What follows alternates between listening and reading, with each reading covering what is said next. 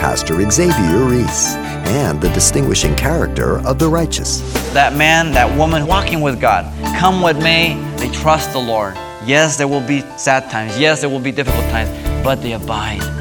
They're not shaken with the wind. They're not tossed to and fro with every wind of doctrine, but they are founded on the solid rock of Jesus Christ. They're not chasing the Holy Spirit from tent meeting to tent meeting, from church to church. They're solid with the Lord forever and ever and ever.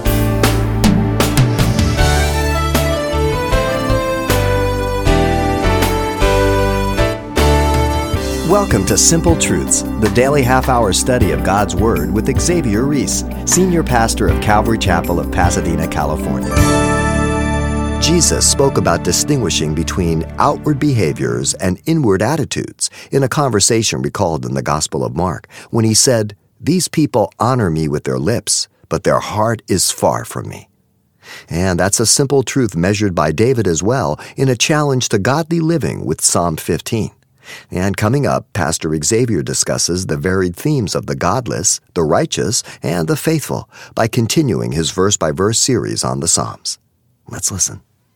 In Psalm 14, to the chief musician, another Psalm of David, here we get the picture of the godless who deny God. This psalm is identical to Psalm 53, except the word Elohim, God, is used rather than Jehovah. And that's basically the only difference. Verses 1 and 2, we see their character. Verses 3 through 5, we see their conduct. And verse 7, we see their end. He says, "The fool has said in his heart, no God." There is italics. That means it's not in the original. He simply says, the fool has said in his heart, no God. I mean, he's come to the conclusion that there's no God. He's never bumped into any God. He's never seen Him. He's never heard of Him. So he says there's no God. How clever man is. He can explain God away. We look to our science today and we look to the theory of evolution. We look to some of our brilliant men of science who have the nerve to say that we evolved. What do they say? They say what this man said, no God. And yet, as you look to the universe, as you look to the world, as you look to your own body, as you look to just the basic elements of a seed and how it sprouts and the beauty and all that, how can you say you evolved? I would like to know, how did the transitional forms survive while they adapted?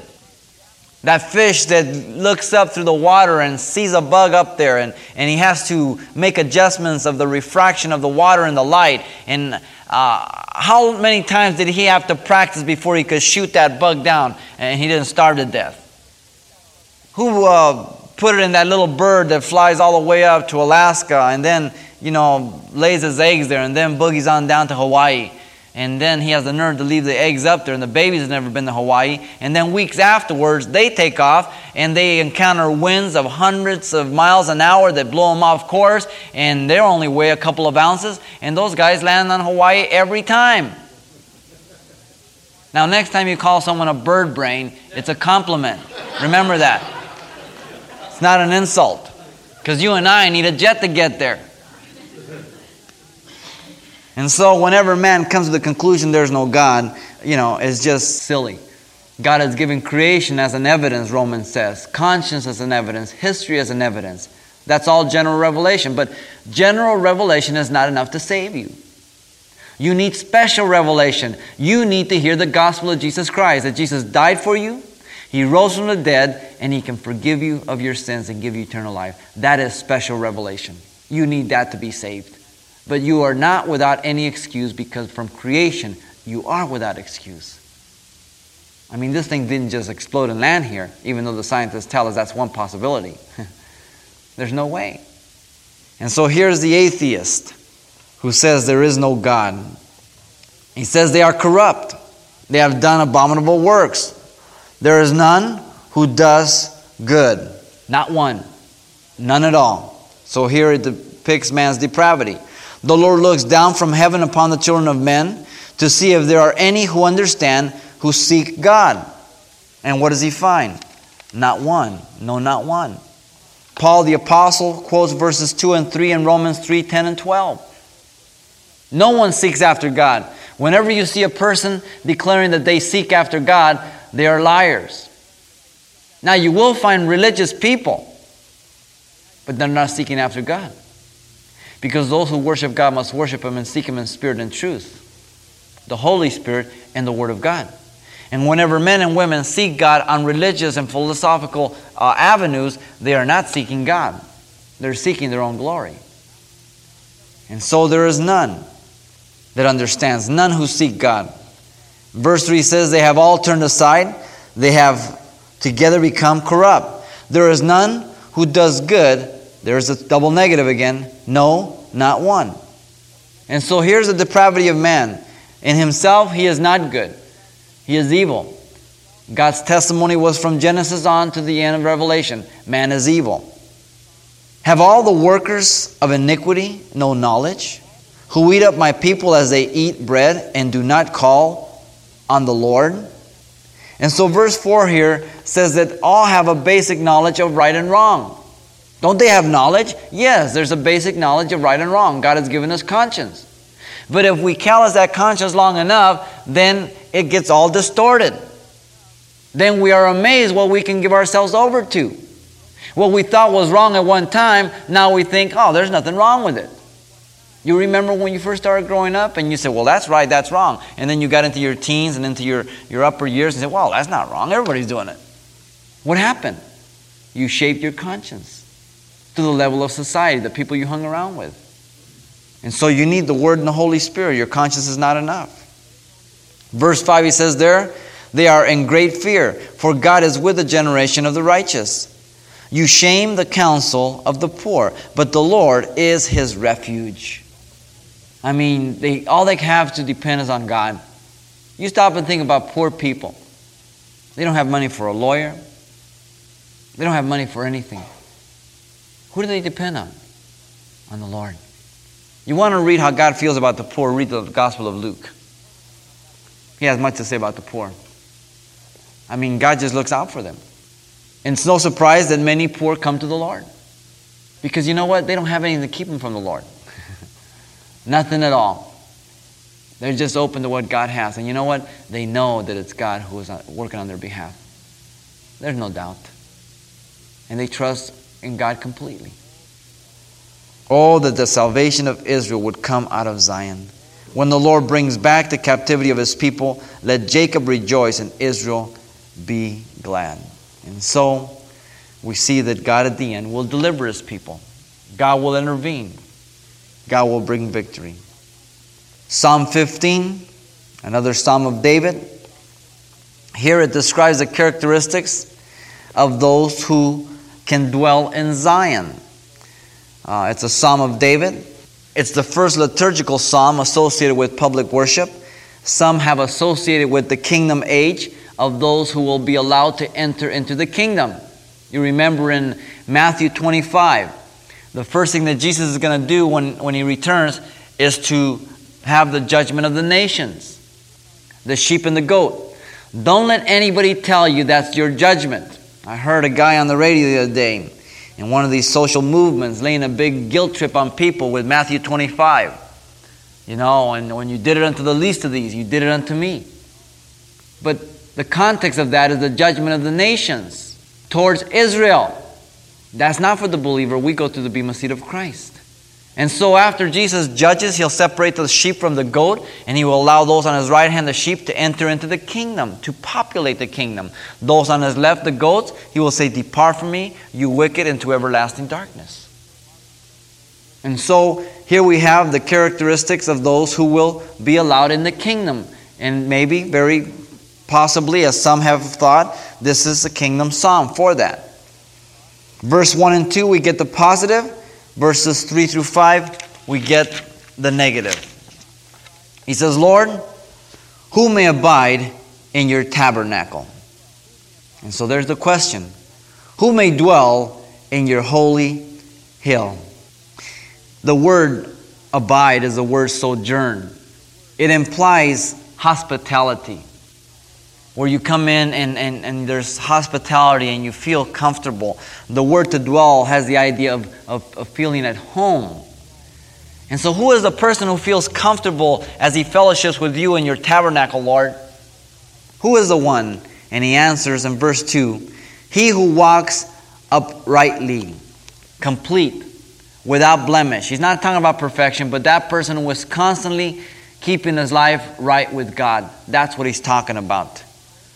And he who works righteousness, outward action that is straight. The word righteous literally means straight, according to God's word. That one who is lining himself up with the precepts of God.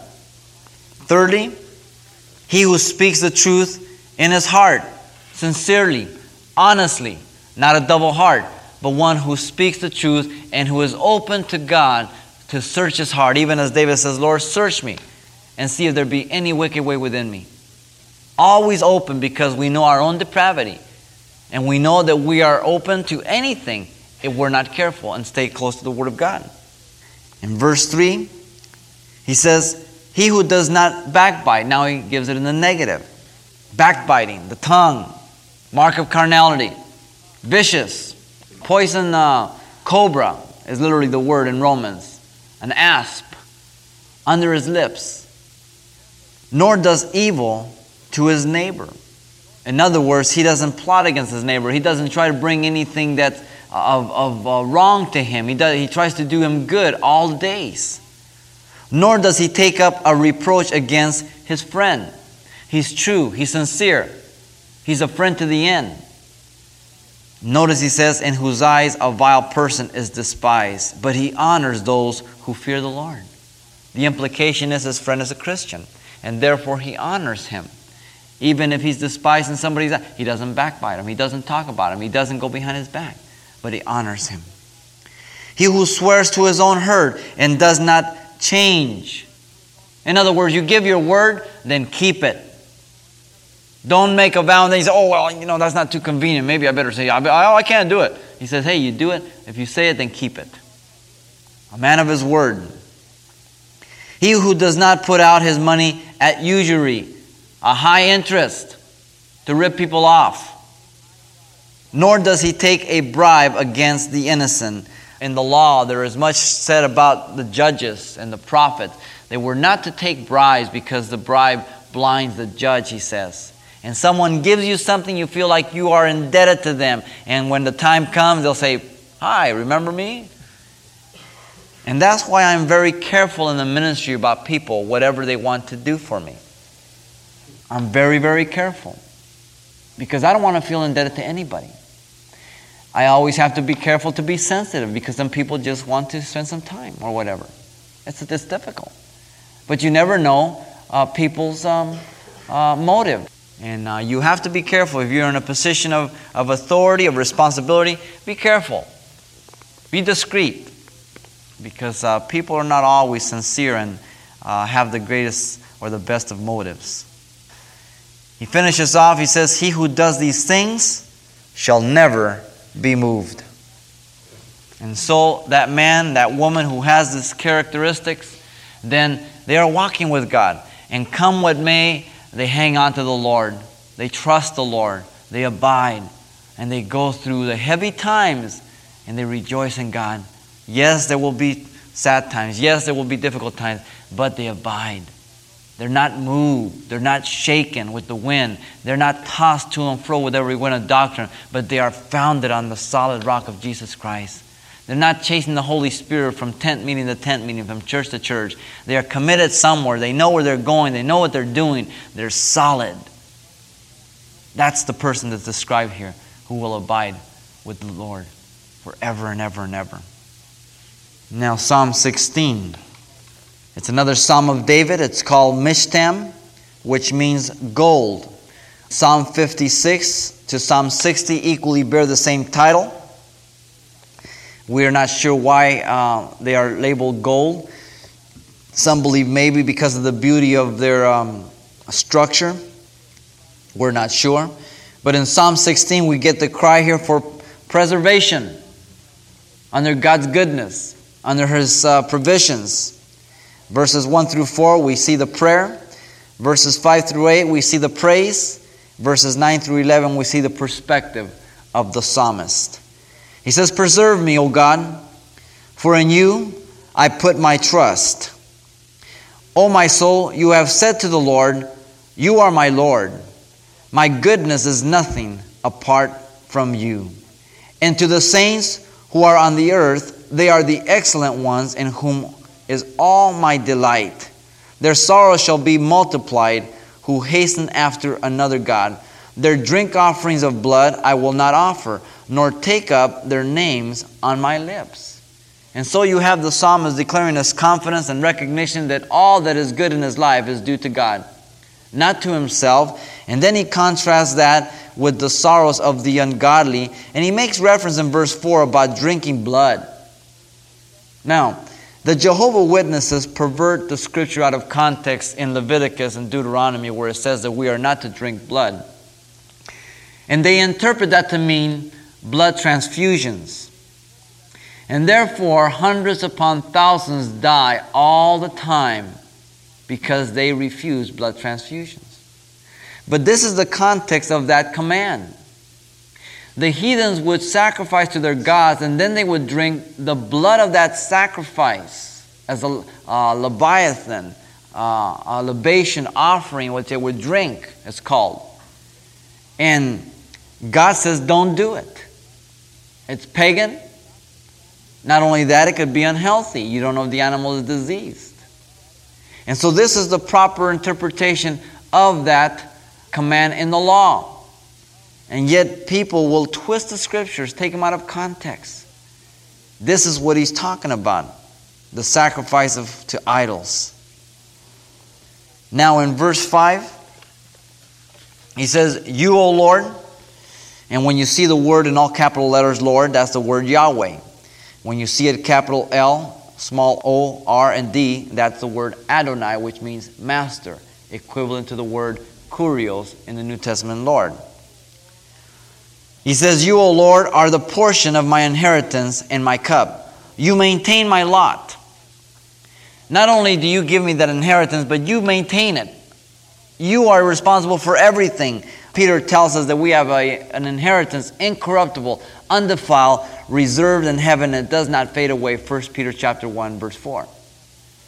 And so we are not to store up riches here on earth. That doesn't mean that you can't have a house, a car, or clothes, but just make sure you're not living for them. Don't put all your eggs in one basket here in the world. It's all going to go up in smoke. If you're a materialist, I feel sorry for you, because you're going to lose everything. And yet if God allows you to be prosperous to an extent, then God has made you a steward of what He gives to you, and He will hold you responsible of how you use it and how you abuse it. And He will hold me responsible. We're to use things and live for people. Tragically, we live for things and use people. And we've got it backwards. And so we're stewards. All that we have, God gives to us. He's the one that gives us our inheritance. In verse 6, he says, "The lines have fallen to me in pleasant places," his borders. "Yes, I have good inheritance. I will bless the Lord who has given me counsel. My heart also instructs me in the night seasons." And so he praises and thanks God for His provisions, for His inheritance, but also for His counsel as he sits there at night in bed. He can't sleep, or he's seeking the Lord, and God speaks to him, and He comforts him, and He instructs him. "I have set the Lord always before me, because He is at my right hand, I shall not be moved. Therefore my heart is glad, and my glory," or my soul, "rejoices. My flesh also will rest in hope, for you will not leave my soul in Sheol, nor will you allow your Holy One to see corruption. You will show me the paths of life. In your presence is fullness of joy. At your right hand are pleasures forevermore." From verse 8 on down, you have this quoted by Peter in the day of Pentecost, chapter 2, verse 25 through 28. And he quotes this psalm in fulfillment of the resurrection of Jesus Christ. Jesus was the Holy One. God could not allow Him to see corruption, so He raised Him from the dead. And He declares that now He sits at His right hand where the blessings are forevermore. And so this psalm is a messianic psalm. It speaks of Christ prophetically, years before he came. And so here the psalm is in application to him, God's faithfulness to him. He will raise him from the dead. He will not leave him there to see corruption. Any believer, it will be raised instantly. The minute you die, you're instantly present before the Lord. 2 Corinthians chapter 5, verse 1 on down. And so we have this glorious hope. We shall not all sleep. We shall be changed in a moment, in the twinkling of the eye. And if we don't die and the Lord comes back, then we'll be changed in the air. 1 Thessalonians chapter 4, verse 13 to 18. In the rapture of the church. And so either way we cannot lose. And so this psalm is applicable to us, but it's prophetic of Jesus Christ. Now, Psalm 17 is a prayer of David for protection. This titled prayer is found only in two other Psalms, Psalm 86 and Psalm 142. In verse 1 through 5, we have the prayer to be vindicated. Verses 6 through 9, his confidence in God. Verses 10 through 12, he describes his enemies. Verses 13 through 15, the ultimate triumph. He says, "Hear a just cause, O Lord. Attend to my cry. Give ear to my prayer that is not from deceitful lips." Now, we need to recognize that we as Christians can pray deceitfully. We can deceive ourselves.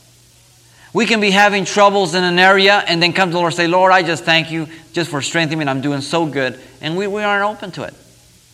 And we need to be honest in our petitions, in our prayers, that we don't come with deceitful lips. Let my vindication come from your presence. Let your eyes look on the things that are upright. You have tested my heart. You have visited me in the night. You have tried me and have found nothing. I have purposed that my mouth shall not transgress. Now, David was in his early ministry here. He couldn't say this in his later ministry because he failed drastically. Concerning the works of men, by the words of your lips, I have kept myself from the paths of the destroyer. Uphold my steps in your paths, that my footsteps may not slip. What are God's paths? His word. His word. I have called upon you, Lord, for you will hear me, O God. Incline your ear to me, and hear my speech. Show your marvelous loving kindness by your right hand, O you who save those who trust in you, from those who rise up against them. Keep me as the apple of your eye, the pupil, very delicate. In other words, anybody's protective of their eyes when they see something flying. And David is saying, God, protect me that way. I'm yours. Hide me under the shadow of your wings, from the wicked who oppress me, from my deadly enemies who surround me. They have closed up their fat hearts. With their mouths they have spoken proudly. They have now surrounded us in our steps. They have set their eyes, crouching down to the earth, like a lion that is eager to tear his prey, as a young lion lurking in secret places. And so he cries out, "Arise, O Lord, confront him, cast him down, deliver my life from the wicked with your sword, with your hand from man, O Lord, from men of the world who have their portion in this life, and whose belly you fill with your hidden treasure. They are satisfied with children and leave the rest of their substance for their babes. As for me, I will see your face in righteousness. I shall be satisfied when I awaken in your likeness." Amen. Memorize that verse. I will be satisfied when I awake in your likeness. Behold what manner of love the Father has given unto us, that even though it doesn't just appear where we shall be, when we see him, we shall be exactly like he is. Pastor Xavier Reese, and a prayer of triumph in the salvation that comes with a life dedicated to the Lord Jesus, encouraging simple truths closing out Psalm 17. Now you can request a copy of today's verse-by-verse study, Psalms chapters 11 through 17. It's available on CD for just $4. And by the way, this CD will also contain everything Pastor Xavier shared with us the last time we were together as well. The title you'll be asking for once again is Psalms chapters 11 through 17. Or simply mention today's date when you write Simple Truths.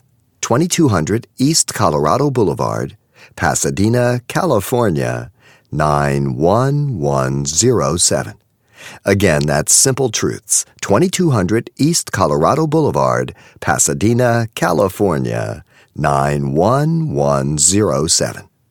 And it's helpful when you mention the call letters of this station when you contact us. And then join us for more Simple Truths from the Book of Psalms, right here next time with Pastor Xavier Reese.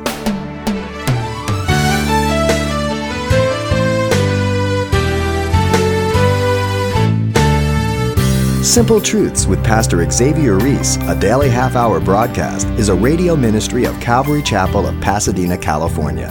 www.calvarychapelpasadena.com.